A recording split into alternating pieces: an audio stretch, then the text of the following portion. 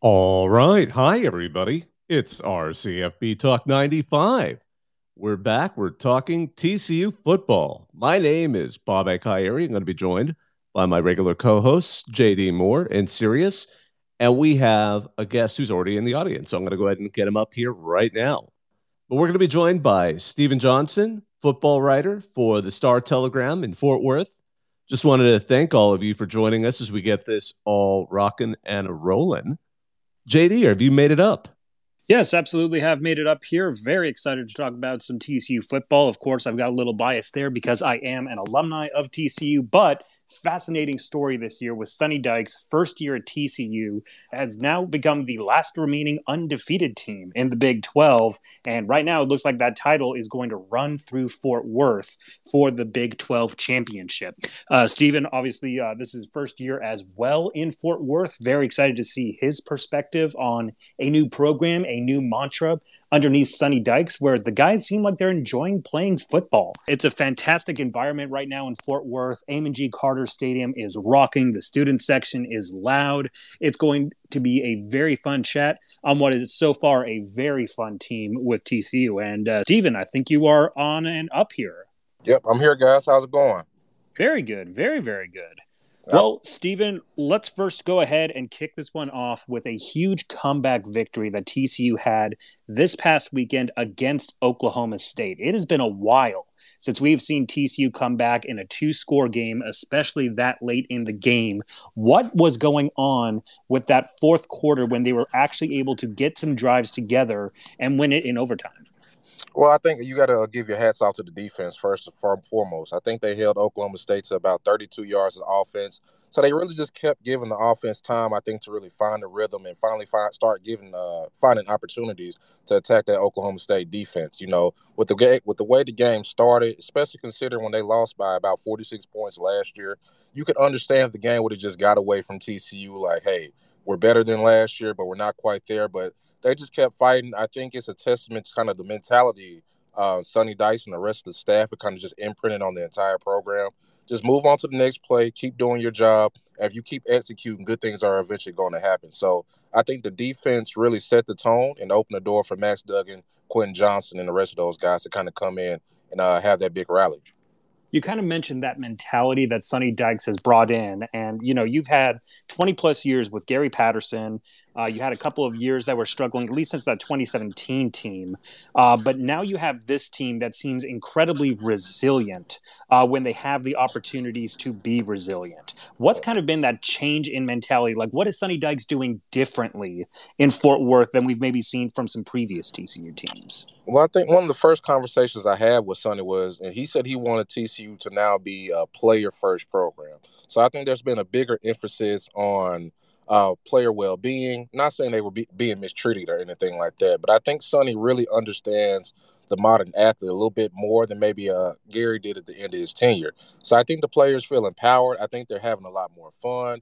Obviously, and there's things like what they're doing with nutrition. Like these guys, they're taking all those small things very seriously. You're talking to different players around the team.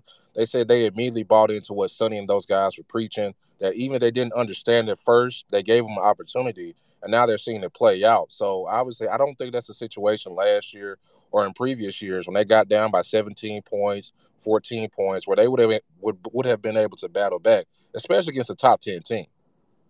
Stephen, I found that kind of an interesting comment about how he seems to be, more player first. And I get what you're saying there. So is it that Sonny Dykes kind of approaches it also from, I mean, it's weird to say it. Like, I almost said it like, does he understand, the youths of today? But you know what I mean? Is it that he just gets kind of the NIL and kind of all the things that appeal to his players to kind of bring it to their level in a way where they feel more connected, more like because the cliche is anytime you go and interview at a media day, they all say we're a family.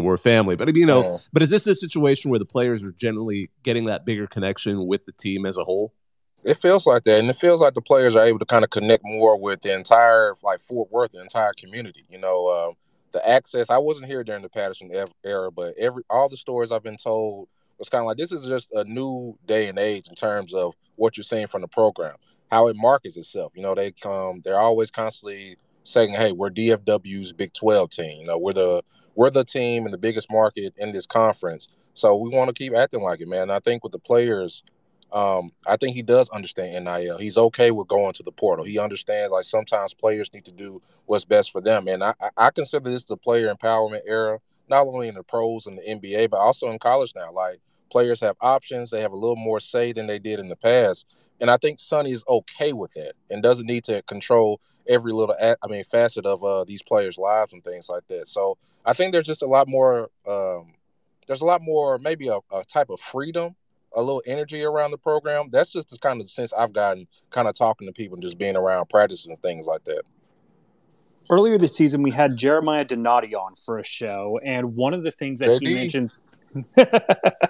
Fantastic athletic director stepping up after Cristobal Conte went down to Texas. And one of the things that he mentioned when he came and did an interview with us, again in that NIL space, is the ability to market athletes in a DFW market, one of the largest media markets in the country. And Sonny Dykes is definitely taking that over by saying it's DFW's Big 12 team. What has that marketing been like for these athletes? Are we seeing any kind of specific NIL deals or anything that has really stood out for any of these players? Well, I can say for me personally, I think, and just kind of listening to readers and different fans alike, they feel like, at least from the media standpoint, they're getting to know these players a lot more. Like certain stories that we've been able to do, like on Max Duggan, on a Mark Perry, a Colorado transfer at safety, Quentin Johnson as well too. Some of those deeper one-on-ones, those in-depth profiles. I don't know if they were doing a lot of those before that, but I think that's just one example of Sonny wants the people around the country, around this market, to really know who his players are, and like beyond their stats, beyond the fact they play for TCU, they all have their unique stories and unique personalities. So I know that's definitely one way they've I guess maybe stepped it up in terms from a marketing standpoint. What they've been doing with social media with guys like Brian Carrington and things like that is paying off on the recruiting trail.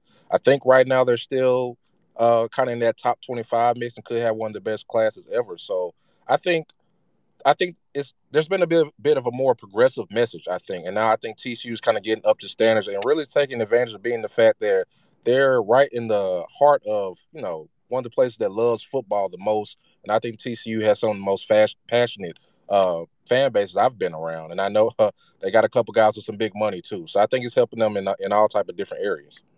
So obviously, this was something where this is clearly Max's team. And I mean, it had been Chandler Morris had the starting job, but could you talk about how Max has stepped up to be a leader and be someone who seems to have a very high upside right now?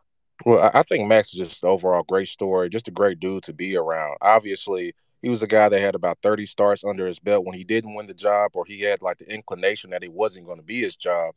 It would have been completely understandable if he would have entered the portal, went to another Power Five program, things like that. But he wanted to stay. He told me when he committed to TCU out of high school, he viewed it as a 4-year commitment. So even when he didn't win the job, he wanted to remain committed to the program and just really do his job and help TCU in the best way he could. In his viewpoint, his 3 years weren't, from a winning standpoint, wasn't what he wanted. So I think he said he couldn't really leave without helping them get out on top. And then obviously it was unfortunate what happened to Chandler in the first game of the season. But I think it just kind of showed staying ready, being ready for the moment. And after that, man, he just meshes so well with this offense. And honestly, Sonny Dykes and Garrett Riley deserve a lot of credit, as does he, for just the improvement he's been showing, the numbers he's been putting up. And I think overall, like, everybody on the team really rallies around him and his leadership and his play style. One of the things that I think is definitely a huge story in Fort Worth right now is Max Duggan, at least when it comes to career yards, he's going up there with like guys like Trayvon Boykin, Andy Dalton, in terms of career passing yards. And this development that we've seen is something that a lot of TCU fans have been waiting for a while now at this point. He seemed to really blossom underneath Garrett Riley. How is that coordination as his quarterback's coach and offensive coordinator really allowed Max Duggan to open up with this offense? Well, I think everybody you kind of talk to, his dad, the coaches, everybody, like, he's just playing with more confidence. And I think week to week, in terms of what TCU is trying to do schematically on offense, I think it remains relatively the same. Some things I heard in the past were maybe you were trying to do too much, switching things up from week to week. But TCU they emphasize what they really do well, and they try to perfect that. So I think each game, you kind of see they do a great job of getting him in the rhythm. Like, I wouldn't be surprised, they play against Kansas State. They start off with 2 or 3 of those bubble screens, maybe a short route underneath. And by the time you look up after the first drive or so, he's completed 4 or 5 easy passes. And now he's in the rhythm. And then he starts taking those shots down the field. So I think the offense has done a great job of just kind of simplifying things and just making things easy for him. And I think he's done a great job of just focusing on doing his job. You haven't really seen him try to force the issue. His decision-making has been excellent. I think he only has 1 turnover, and that was an interception on a Hail Mary at the end of the half. So, I mean, he's just been doing great, and you can just really tell how comfortable he is in this offense. Stephen, Quentin Johnson, he's really sort of, I mean, he had obviously a slow start, but he's really just kind of risen to be a potential first-round pick as, top receiver. And he's a bit like, Josh Doctson and, how he's a top target for Max. Is that something you've seen there? I mean, how has it been for you to observe, as someone who sees it day to day, his rise to being such a prominent part of that offense? Well, I think he's for sure should go in the first round. I would take him. But I think he has everything you really want in a receiver these days. He's a legit 6'3", 6'4", has long arms. He's a guy, he can be explosive after the catch. I think on that game time drive against Oklahoma State, he took a simple curl route and took it 30 or 40 yards to kind of set up that game time touchdown. So that kind of just shows what explosiveness he has. And he just makes some of these crazy acrobatic catches, man. He can go up and get the football. So he kind of has everything you want. And the thing that really impressed me the most was just how he handled that slow start. With all this chatter about, hey, you're going to go in the first round, you could be an All-American, this and that. When you get off to that slow start where you're barely getting 30 yards a game, especially against teams like Colorado and Tarleton, who those are the games you're expecting to put up numbers. It would have been easy for him to get frustrated, be a bit of a diva, like, hey, I want to be a bigger part of the offense. But I think he understood that, hey, I'm facing all these double teams, but it's opening the door for guys like Darius Davis, Tay Barber. And when those guys are being so productive, eventually you have to respect them. And now defenses are, and he's just feasting on the opportunity. So his leadership is almost probably just as impressive what he's able to do on the field. Steven, it kind of seems like this TCU program this year, they're really getting, the advantage of that senior leadership, veteran leadership coming from these skill players. Sonny Dykes has installed his program now. He's connecting with the players. They're off to a fantastic start to the season. Obviously, with Oklahoma and Texas exiting probably the next couple of years, what kind of there's going to be a little bit of a power vacuum. Does this really make a big difference in setting Sonny Dykes up for success? Yeah, absolutely. And I think that's kind of what the marketing of being DFW's Big 12 team kind of comes to effect. When those two programs leave, like you said, there's going to be a power vacuum. And I think people around TCU, especially with the start now, and I think they felt this way even before they kind of got out to this amazing start, there was a kind of this thought of like, why not us? We're in probably the best recruiting hotbed in the country. We already have a history of success in the Big 12 and in other conferences. And now we think we have the right coach who already has experience kind of building a program up in this area. So I think TCU feels confident that they can be one of those teams that kind of becomes, I guess you could say, one of the premier brands in the Big 12. And obviously this start helps, especially when you beat in Oklahoma the way you did. That Texas game down the road, I know it's one game at a time. That game is going to be crazy as well, too. So I think TCU already felt it was in a good position to be one of those teams that could kind of rise to the top. But now I think this started showing them that it could be a little bit quicker than maybe they even anticipated. Steven, I know that you've also recently reported with Brett Yomark announcing, Texas and Oklahoma are now, quote unquote, committed through 2025. We'll see how realistic that still remains. But as they move to a 14-team league, like Brett Yomark has said that there's going to be scheduling where everybody gets to play each other at least once over the next 2 years. What does that look like for TCU's schedule going forward? I imagine they probably protect like some Texas rivalries, but is this something where we're going to see TCU, maybe drop a series or two? I think so. I think for the most part, they'll keep all their Texas schools. You'll be playing like a Texas Tech, Texas, and all those guys like every year, at least while Texas is here. I think a lot of fans pointed out to me that BYU might be a team that you might add to the schedule and kind of be one of those opponents you play every year. I think, logically, logistically, it would make sense to maybe drop a West Virginia once a year or maybe not have TCU go all the way out to play Central Florida. So I think they'll keep all the Texas schools. Of course, you're adding in Houston. And I think kind of bringing BYU back and maybe establishing a new type of rivalry would also be on the schedule for TCU as well too, if I just had to guess. Well, I mean, certainly as well with BYU. I mean, I know they had several years with the Mountain West Conference, and with them being rivals as well. I'm sure, especially for that rivalry, if they get to have a renewal. I don't think they've played them since, I believe, 2011 when they were in that Cowboys Classic. But I'm sure if they end up playing BYU, that's going to be a rivalry renewed for TCU and BYU.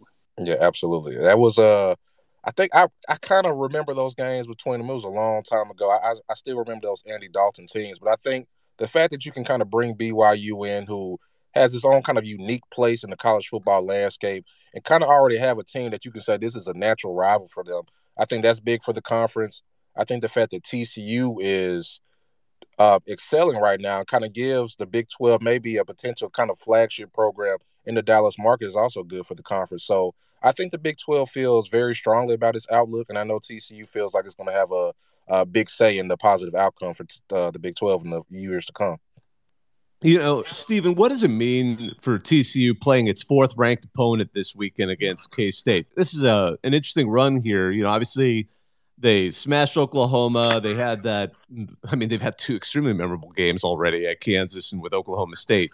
Now it's K-State, all ranked, 4 in a row. How do you think that's going to affect the program? I mean, and if they can make it through this next game?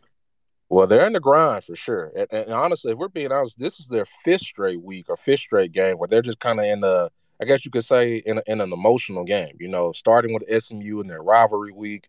Oh, Sonny's going back to his old team, Dallas versus Fort Worth.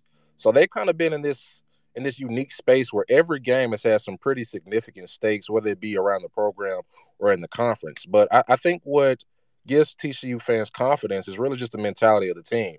As happy as they were to beat Oklahoma State, you could almost hear it immediately in the press conference, like, hey, it doesn't matter. You know, we got to move on. We got to put this to the side, you know, starting on Sunday and turn our attention to Kansas State because they're not going to care that we beat Oklahoma State. The Big 12 is just kind of, it's one of those years in the conference where there's no guaranteed win. So I think TCU understands that. And they know that, hey, you've done great. First time in program history, you beat 3 ranked teams in a row. But now, you know, as Sonny said, your reward is you got to play a fourth one, and they're coming off a bye week, and you haven't beat them in 3 straight years. So now they understand, like, they haven't arrived yet. You know, they understand there's still a lot more to go, and I think as Sonny said the other day, the season's going to be judged on how they finish. So I think they're excited about it, but I think TCU really has a great understanding of we got to finish. We got to finish, and that starts with Kansas State. So, you know, Oklahoma State, it was a magical win, but it won't mean anything if we don't come out and handle business against Kansas State. I think at the beginning of this year, everybody kind of looked at TCU from inside the program and said, you know, 8-4 would be a over-the-moon success if we got to that level for this year. But now you're 6-0. You're looking at a potential possibility of playing for a, you know, Big 12 title, possibly an outside shot at the playoffs. What ends up being the new adjusted goal right now for TCU that you've heard inside of the program? Well, I think everyone right now is thinking about, hey, we think we might have the pieces to kind of go and end up in that Big 12 title game. You know, the schedule, it's tough, but I really feel like TCU, especially if they can win this weekend, you'll probably be favored in every game. The Texas line might be interesting, but I think right now, if you beat Kansas State, I think they'll probably be favored in the rest of their games, with the exception of maybe one potentially, you know, at Texas. So I think TCU has a realistic viewpoint of if we keep doing what we're doing, focusing 1 week on a time, we have one of the best offenses in the country. I think that's been pretty established. I know Kansas State is going to be their biggest test defensively, but it's an offense that's top 3 in yards per play, total offense, scoring. They lead the country in explosive play percentage. So they feel like they have one of the best offenses in the country. I think they've seen enough improvement from the defense, especially just making timely plays, that TCU feels like it has all the pieces to compete for a conference championship.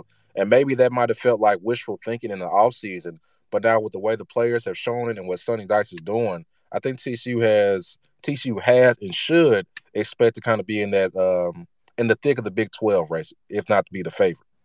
You know, one of the changes that TCU's had this season was bringing in Joe Gillespie from Tulsa and switching from a 4-2-5 to a 3-3. What has that implementation been like? Because we've seen this, you know, attempted at other universities before, where it is usually not a smooth transition, just because you're trying to put, you know, square pegs and round holes a lot of times. How has that worked out so far for TCU? Well, I think everybody you talk to on defense says the defense is a little bit simpler and they're able to play faster. You know what I mean? They're not giving up as many big plays. And I think they have some guys on each level of the defense, so there's been some improvement. I really like the guys in their secondary, and Gillespie puts a lot on the plate of his safeties, in particular, guys like Miller Bradford, Mark Perry, Abe Kamara, and Bud Clark, who just came back last week and had that kind of terrific interception. So I think TCU, there's still rooms for improvement, but I think overall you're seeing a defense that's able to play a little bit faster and is able to force offenses into more mistakes. So it'll be interesting to see how they do against Kansas State. An offense is going to be committed to the run maybe more than their past couple opponents. But overall, I like what I've seen from the defense. Obviously, like I said, there are room for improvement. But I feel like right now the defense can make enough plays to complement the offense, and that's ultimately the goal for TCU. They want to play complementary football, and I think the defense right now has done enough to kind of live up to that billing. Bud Clark had a big coming out party against Oklahoma State. What does he contribute as defensive back to the Frogs? Well, and Bud was another guy. He was kind of in a unique situation, almost like Chandler. He was a guy balling out in the preseason. One of the last practices that we saw, I think, he had like an interception that looked like it would have been a pick six. A couple days later, we find out he's in the boot. He misses the first couple games. Abe's playing great and filling in for him. But then he brought in, and I think he immediately showed what he kind of was showing in the preseason. He's physical, he's flies to the football, and he plays with joy, man. He plays with joy when we talk to him, when he's on the field, the way he celebrates. You can tell he's a guy, he's out there that just loves playing football. So I think he just gives TCU another playmaker, especially in the back end. And I think he's going to be a big boost for the defense, especially if he's kind of sliding back into that starter role or just getting more snaps in general. I know I've seen a couple of former players here in this chat. What's up, Josh Caraway, the big man from some of those fantastic teams in the mid-2010s. What has been Sonny Dykes' relationship so far in connecting to some of these previous lettermen? Because, again, when you go and you change in a gigantic shift of, Gary Patterson built this program. He's got the statue on campus. Modern TCU football is considered to be built by Gary Patterson. Now you got the new guy coming in. What kind of bridging has he done with the old regime to kind of continue on the momentum that has been built on that foundation? Well, we've talked to a couple players, former players at practice. And like I said, that's just another example. Practice is always open. There's no telling who you see there. People in the administration, old players, obviously us. When we talk to them, they said Sonny, like you said kind of earlier, every program says they're a family and they're going to treat you right and things like that. But I think some of those older players that I had a chance to talk to, they feel like TCU really means that now, or Sonny really means that. They've been welcomed back, like I said, to come watch practice, come to those games. So I would say he's done a pretty good job of establishing that connection, even to the past, even though he's a new guy, just got here. But it is a family. So I think those players, some of those older guys, like I said, I had a chance to talk to, feel like he's opened the door for maybe them to come back to a warmer welcome than maybe in the past. So I think he's done pretty good in that regard as well. Additionally, as well, I know that TCU had finished their East Suites. Jeremiah Donati had talked plenty about that with the facilities arms race. You've already got a built-out Amon G. Carter Stadium. You've got the new basketball arena. You've got the indoor practice facility. You've got these new East Suites. What are new plans, if any, for some upcoming facilities upgrades or work around the TCU football program? Well, I know of some. I don't know if I can say just say too much yet, but I can say that TCU. One of the first things they told me when I was on the visit here, it was that the nickname for it was a Texas Construction University. And I think they're going to keep living up to that nickname. I know they have a few things in plan kind of coming up for the football team. I can't say too much about it, but I imagine you'll be figuring out pretty soon. And from what I've been told, let's just say it's going to be a massive addition and probably maybe one of the best in the conference. So TCU is fully committed, I think. When it comes to investment in terms of keeping up with the arms race and making their program as attractive as possible. One of the concerns there is, with conferences is cannibalism. TCU's doing great. Will it get knocked down by one of the teams down the line? We're going to see if it's going to be West Virginia, Texas, a lot of big, road games coming up there that could potentially be a hiccup for the Frogs. That is, of course, assuming they get past K-State, which is a big if. Is that something the Big 12 is going to see a lot? Because it's been some of the most, for better or worse, the most exciting football in FBS this season. Is that something that may claim the Frogs down the line? Maybe, but the game is a game. When you're in the conference, and I think everybody in the Big 12, including at TCU, you want the conference to be this strong. We hear it all the time about the SEC and the Big 10. How do you got to go through this gauntlet to get to the playoff and things like that? So honestly, maybe if you're TCU, would you like one of these games to be a little bit easier on paper? Sure, but I think overall it helps. It may help your case down the line if you do drop that game. If your league is viewed as having all these quality teams, okay, maybe TCU goes 11-1, but that loss is a quality loss just because the quality of the league. So it could happen. Like I said, TCU, they got to go to Morgantown, where they historically have struggled. Texas looks like they're rolling. Iowa State just looks like they're just going to make every game ugly, no matter who they play. So you never know what could happen then. But I think overall, TCU understands what's in front of it, and hey, they know every game is going to be a dogfight. So it's going to make things harder, but that's the challenge you want when you're kind of at the top, kind of competing for championships. Stephen, we all know that hope is a dangerous thing, and it's still relatively early in the season. A lot can happen between now and then. But thinking about this overall Big 12 picture and the reputation it has for teams just, ruining each other, do you think if TCU wins out or maybe drops a game, they make it to the Big 12 championship game, who do you think they're most likely to face? Because obviously we're going to get to see a rematch of another game, and they've had some great ones so far. If I had to pick, as much as I hate to say it right now, it might be another game with Texas, honestly. Obviously Kansas, Jalen Daniels is hurt. It might be hard for them to keep pace. Oklahoma's already in the big hole. I'm not sure they have enough to kind of climb out of that. Baylor's kind of struggling on offense. Iowa State, no. But so I think right now, if I had to pick, I think Texas will be Oklahoma. Texas should be Oklahoma State this weekend. Let me put it like that. And if they do that, I think they'll be on the collision course where TCU has to play them in Austin, then they meet again at Jerry World. We want to do just a quick station ID. You're all listening to RCFB Talk 95. We're here with Stephen Johnson, beat reporter for the Fort Worth Star-Telegram on TCU football. Stephen, we want to respect your time. Did you have some extra minutes? We've been going for about 30, but I know we have a couple more questions we'd love to talk to you about. Oh, go ahead, man. I'm here. I'm just chilling. I'm in Kansas City right now in my hotel room, so I'm not doing nothing. Awesome.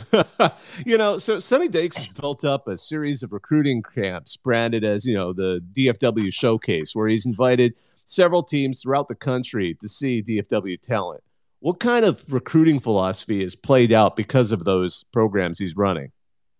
I think TCU is showing a bigger emphasis right now on really trying to bring in those kids that might be a little bit closer to the Dallas metro area.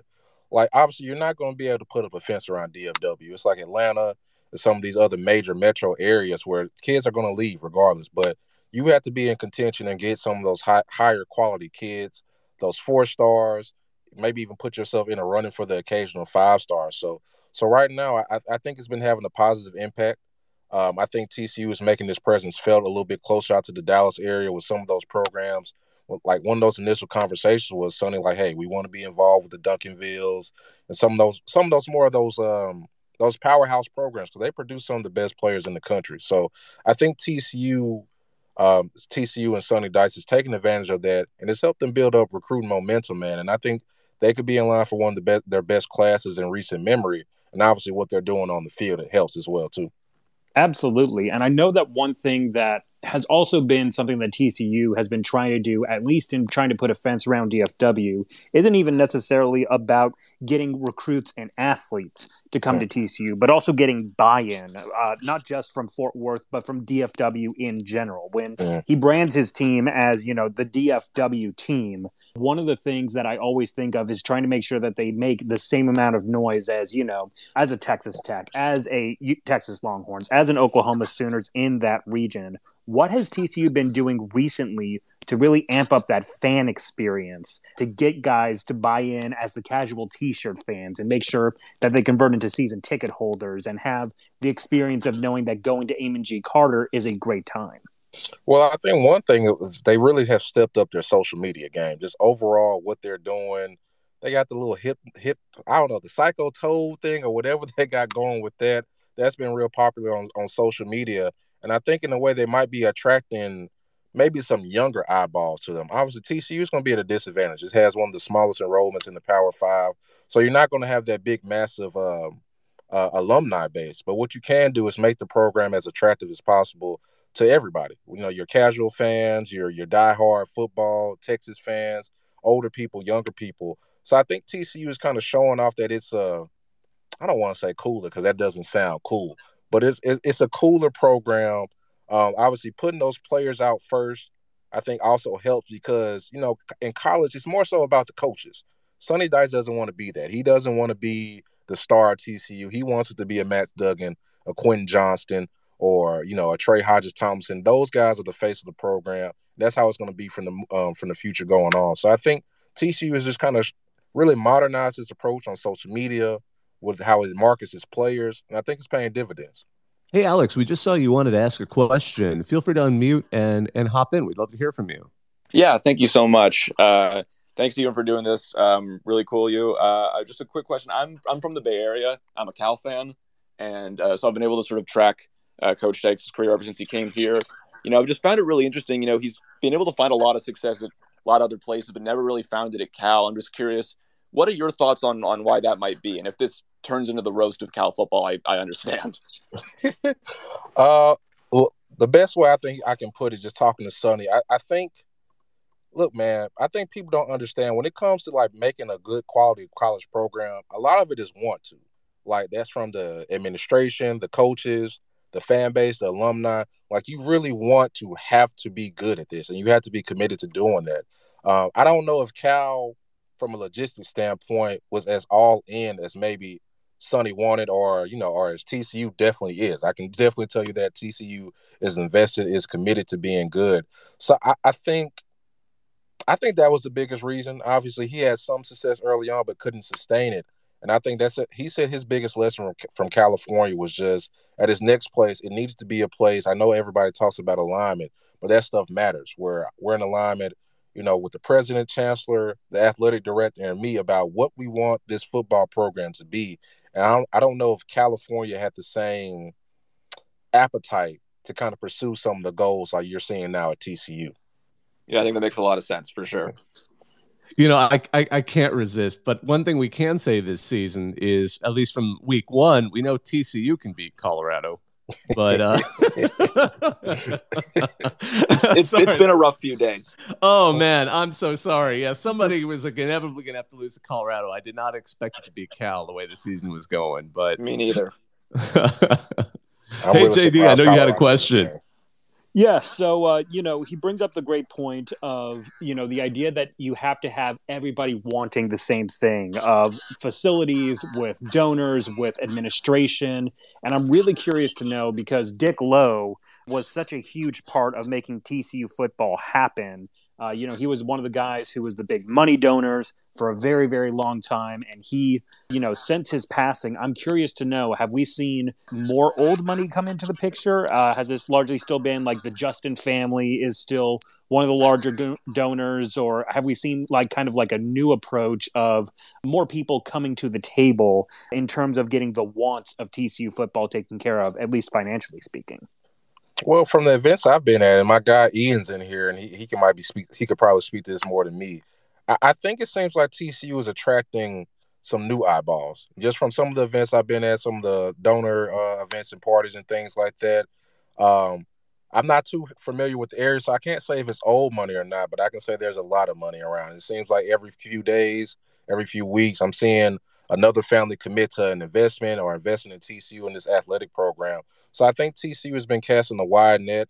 I know one of the first things I read about Jeremiah down here was just the lengthy list of things he helped fundraise for, and he continues to do so. So I think TCU is still leaning on some of those families that they've always have, but they're also trying to expand the net and increase the pot by bringing in some new families as well too, or new donors, I should say. Excuse me.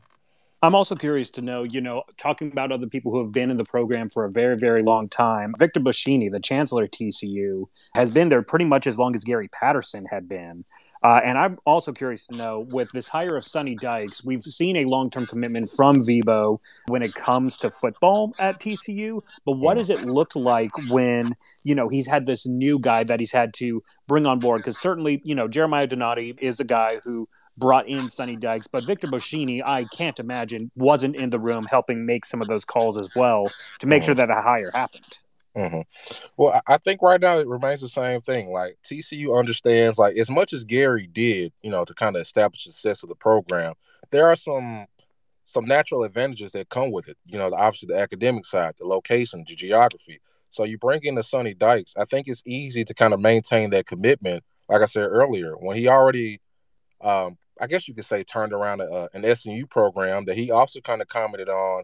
He wasn't sure if they had that same want-to and that same buy-in. So I think in terms of commitment, I think everybody was in alignment. Jeremiah, Chancellor, and everybody together and what they wanted TCU to be. Like this hire was crucial. If you're going to be the guy that comes after the GOAT, the Hall of Famer, the best that ever was, or one of them, you gotta get it right. You got to get it right because there was always a situation or a scenario where the trajectory of TCU went the opposite way. So I think the fact that they found Sonny and everybody was on that same page in terms of commitment wise is just another one of the many reasons you're seeing TCU get out to this hot start. Excuse me. I'm curious because, Stephen, you just moved into the area to cover the program not all that long ago. What have been some of the surprises for you as a relative outsider kind of coming to TCU football? I know previously you were covering Memphis, and I know you've probably covered several other teams before that. But what were the impressions for you coming into this, and what your expectations maybe were for the TCU environment versus also what you've seen in practice? I would say I was never really just sure how passionate the fan base was. I figured they were. Like I said, this has been a successful program. They're in Texas, but I think I've even been surprised by just the overall how much passion there is. It kind of reminds me back home of Memphis. If you know anything about Memphis, it's a basketball city. So the U of M, the basketball team, is kind of the city or kind of the program that kind of gets everybody going. And when I got down here to DFW, it seems like TCU kind of has that same pull in football-wise for the city of Fort Worth. So that was impressive. I think, like I said, the overall just the openness of the program now under Sonny. Like I said, I know it's a new era, but just being there, we're watching the first hour of practice. We're talking to all the assistant coaches, all the offensive coordinators. Sometimes you kind of go to the football facility and you feel at home. Like you could just walk around, maybe pop in on somebody's office, just say hello and things like that. So I'm not sure what other program has that type of access. And the facilities here at TCU, even the regular campus facilities, and obviously the athletics as well too. I was just blown away by that. I think it's been a top-notch university. It's been a top-notch experience as well for me. I can definitely say with the openness of the program now under Sonny Dykes, I think that's been a huge refreshing breath of air for a lot of TCU fans to kind of see how that sausage is proverbially made. And I think one of the things that I've loved is, number one, you have a spring game that's put on a Friday night on an ESPN Plus network, but the availability to actually watch that game. And then you have, this Hard Knocks style show that's also going on through the season. If you had ever pitched that, during the Gary Patterson era, I think you would have just been laughed out of that office. But that openness has just been so refreshing to watch for a TCU program. What's kind of been the benefit for these players to have that kind of openness in this new opportunity? I think they enjoy it, man. I think they enjoy it. I think they feel like they have a voice now. You know what I mean? They have an opportunity, maybe not for spotlight, but for their stories to be told, man, because they play. And I think Sonny understands this better than anybody. The coach pays all the big money, makes all the decisions and things like that. But ultimately, the success comes down to the players. And I think he understands that. So he wants them to have their moment. And I think it's just one of the many reasons, like, they've been able to kind of just embrace what he's been selling from the jump. He said when he first got here, the first thing he did, or one of the first things he did, was just kind of go around to as many players as he could with his wife and just introduce himself, do like mental, kind of just check in on them mentally. And from that moment on, I think he just really connected with the roster. And then obviously how he's handled things with the media, letting guys have their moment. I know Max Duggan has been able to kind of be all over the country with people learning his story, learning more about him. And maybe he wouldn't have had those opportunities in the past. So I think it's just one of the other reasons that they've enjoyed this hire, and they've enjoyed kind of this new energy around the program. You mentioned the importance of getting everybody aligned so that everybody's pulling in the same direction towards the same goal. Obviously, we saw Sonny Dykes go from Cal to kind of a little bit of a resurgence at SMU, kind of finding himself again, having a lot of success at that program before coming to TCU. It seems like maybe he's been a little bit more successful faster than than quite a few people were expecting. What impact has that had in terms of the TCU administration, do you think? Are they, accelerating some goals, some fundraising approaches that maybe, they were like, this is what we'd like to get done. This is our timeline. And now, they're off to an undefeated start and just pedal to the metal pushing forward, moving those timelines up a little bit, because we all know that nothing drives fundraising like a successful program. Well, I think there are a few projects that if they can kind of sustain this, and one major project they kind of have that they want to announce in the near future, I could see the timeline on that being pushed up. If you say you won a Big 12 championship, or you make an appearance in your first year, I think that will kind of just continue that momentum they already have established with fundraising and things like that. But I think, to me, man, when I was kind of just researching, and like I said, I was an outsider. I watched TCU a little bit last year. Obviously wasn't too aware of the story. When you just kind of start digging and kind of just looking into the details, they brought back basically 10 guys on offense. They got a bunch of seniors on their defense, and they landed three pretty good transfers. Johnny Hodges from Navy, Mark Perry from Colorado, Josh Newton from Louisiana Monroe. So I think just looking at it, and I think TCU understood this when they brought Sonny in, they was like, we think we can win now. Forget what everybody else is saying about, you guys might go 6-6 or another 5-7 year. I think the players and the staff and the administration thought, we got talent here. Just maybe if we switch up the energy, the messaging, and obviously the offensive scheme, we think we can compete right now. So I think right now there's a sense of vindication, knowing that their belief in the roster and the program kind of paid off. Colin, you've been patient. We'd love to hear from you. Yeah, absolutely. Thanks, guys, for putting this on. It's a great Twitter space. And great to see so many Frog faithfuls on here. TCU alum, working now out of Vegas for a sports betting integrity monitoring firm called U.S. Integrity. But, Steven, I had two quick questions for you. We've seen Donati with these three kind of cryptic tweets in different locations across the country. Last week in Denver, today in L.A., and we've seen some speculation about the consolidation in the college football space from a conference level. Wanted to see if you could comment on anything there. And then also kind of as a follow-up, we'd love to hear any updates on the Flying T logo. Well, I know they're still kind of negotiating that right now. It's homecoming week. They might have something in the works. I'm not sure how far they are in advanced talks on that, but I know there's been some active dialogue when it comes to using the Flying T logo. But as for your first question, I can say the Big 12 is going to continue to be aggressive, man. And when it comes to expansion, the commissioner said it the other day, they want, if it's possible, and if it, adds quality to the conference, they want to move into the West Coast, into the Pacific time zone. So, and how do I want to phrase this? They say business is open. They understand right now, I don't know if I want to say the Pac-12 is vulnerable, but they feel like the future of the Big 12 right now is a lot more viable than some of these other conferences outside the Big 2.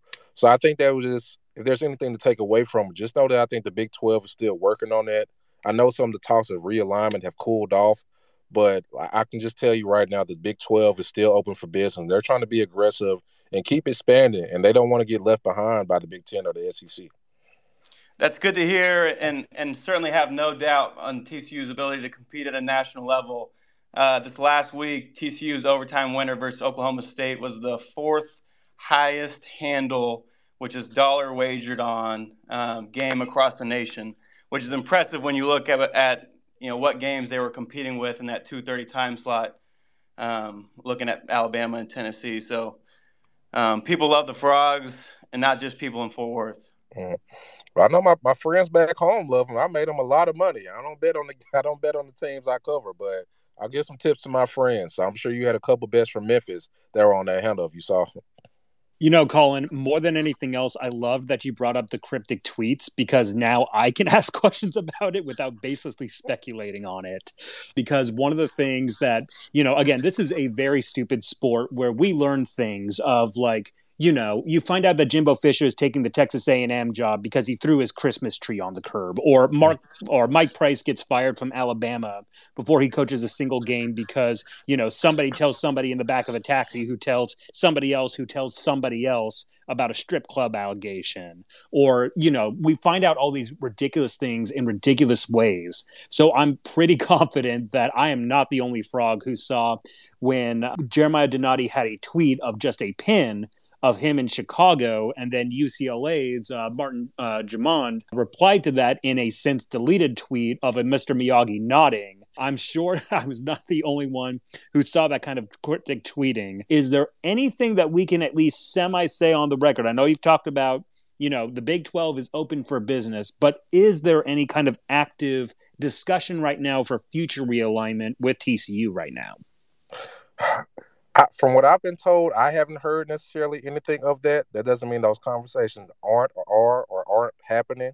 I think right now TCU still views itself, at least the impression I've gotten of their future, is being in the Big 12 and being one of those, top names, top brands. So you can never rule out anything. And obviously TCU, whether it be for the Big 12 or maybe even another conference down the line, if they want to come calling, they have some really attractive real estate. You're in Dallas. It looks like you might have had the right coach. So, obviously that market is going to be crucial for the Big 12. And obviously I'm sure every conference, well, except maybe the ACC, probably is going to be aggressive. So it wouldn't be surprised me if at least one conference maybe reaches out, seeing what type of potential they could be bringing in DFW's Big 12 team. Forrest, you've been really patient. Did you want to add something to the conversation? Thanks for having me jump in, guys. I appreciate it. This is actually a really surprisingly interesting conversation from my perspective as a longtime Southern Miss fan.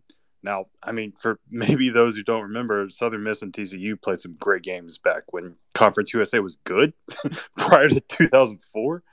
So, it's been interesting and, sometimes frustrating to, watch the continued success of TCU since they left Conference USA along with several other teams. But, from my perspective, I think the future is bright for TCU. If I had a question, it's that with the continued conversations around realignment and, all the rumors around the Big Ten and SEC possibly forming a new league, where does that leave everybody else, right? Because, there are nearly over 100 other teams that still want to play football in some capacity, right? What does that look like? I'm happy to jump in for a second too. I think one of the things as Stephen jumps in, I think the expanded playoffs helped a bit there. I think that's taken a little bit of pressure off of it. But Stephen, I'll defer to you now. Yeah, my bad. My mic was still on mute. But I think you brought up a great point. I think just kind of expanding the playoff field, I think it kind of, I don't want to say it makes some of those worries go away for some of those other teams, but I think right now this is the best possible path for everybody, having this expanded field. It kind of creates access for everybody from at least maybe one group of 5 teams to obviously you could get multiple teams in from multiple conferences. So if things work out, you would think this could create more parity because now these recruits understand and know that, hey, we don't only have to go to these same 5 or 6 schools to make the playoffs. You could come to a TCU who could win the Big 12 and get into that expanded field, or you could go to say a North Carolina or a Baylor or something like that. So I think for right now, the hope has to be that the expanded playoff is kind of eased any need for, something as drastic as that. And now it just creates this opportunity where everybody won't have a chance, but more teams and more programs can realistically say in the future, if things go right, we can make it to the college football playoff. And hey, football is different from basketball, obviously, but you could be looking at a situation like for some teams where making it to the playoff is the equivalent to what we see from those teams that make it to the NCAA tournament, where that's an achievement in and of itself. And I think that's the best thing for the sport, because right now it feels like if you don't make the playoff, you're kind of, not that your season doesn't matter, but is it really a success like it was in the past? So I think expanding the field is just going to be really great for the sport in general. Expanding the sport, I'm sure, is also going to really affect that next TV contract, which I know with the Big 12 is currently being renegotiated with, Oklahoma and Texas no longer being in the fold. What kind of opportunity is there for TCU? Because I imagine this new TV contract, the tier 3 rights might not necessarily be the same as they were in this previous contract. They might have, some value because they're in DFW, but since it's not led by cable and cable markets, that's also going to change. But what does it look like for TCU in this next round of TV rights negotiations? Well, when speaking to the commissioner, he made it seem like obviously money is always going to be important for TCU and all these other programs that are involved. But I think right now the biggest thing for him, he wants to see more commitment in what he said called fringe benefits, and that's in terms of marketing, storytelling, more emphasis on student athletes. Because as a media, obviously, we shape so much of the conversation. And just kind of go back to the playoff for a second. One reason the SEC can always feel confident they can get 2 teams in. I mean, we spend half the time arguing should they get three teams in. You see people already coming up with those scenarios right now. So I think right now, if you're the Big 12 and by extension TCU, the thing you're looking for right now is more commitment, I think, to spreading that marketing, spreading that attention to all the conferences, not just the Big 10 and the SEC. Obviously, we know how big those brands are in there. But if you want to keep up with those guys, it goes beyond money. You have to kind of change that national perception of your conference, how everybody talks about the SEC and everybody talks about the Big 10. I think the Big 12 and by extension TCU really wants to see that. So I think that's going to be kind of and just talking to the commissioner, it seemed like that would kind of be not necessarily a deal breaker, but it seems like he's more focused on making sure he has commitment from Fox and ESPN to really step their game up in that regard and not just to be about, what it looks like economically for each school. Steven, I'd love to know your impressions of Brett Yormark, because that's been an interesting fit. I mean, I found his background kind of intriguing, where they got him from the Nets and all that, obviously previously. So how's he been? Because he basically arrived there around the time you've arrived into the market. So how have your impressions been of how that transition's going to under his leadership? I think he's been doing a good job so far. I didn't get a chance to meet him in person until a couple of days ago here at Big 12 Basketball Media Days. He seems like a smooth cat, man. And I think, at least when I talk to Jeremiah and some of the other people at TCU that have a chance to meet him, I think he's kind of energized the conference as well, too. He does have a unique background. I think he has some fresh ideas just in terms of what he wants to do from a marketing standpoint. That's just kind of really has intrigued TCU and some of the other programs around the Big 12. So I would say right now, he's made a pretty good impression, and that I think his approach of being aggressive in terms of, whether it's potentially expanding the Big 12 or just making it a more marquee league has been well received by everybody from TCU on down. Steven, I know that you are still relatively new to the area, but in your experience in getting food in Fort Worth so far, what have been your go-to spots? Because, I mean, I know that, Dutch's, Joe T. Garcia's, Heim Barbecue. There's so many places that are so loved by a lot of TCU fans. But, we can actually get something of an answer as opposed to, a lot of these coaches or ADs who have to, recognize their sponsors or all the folks that they can't, upset or necessarily anything like that. But in your first impressions in Fort Worth food, what has stuck out to you so far?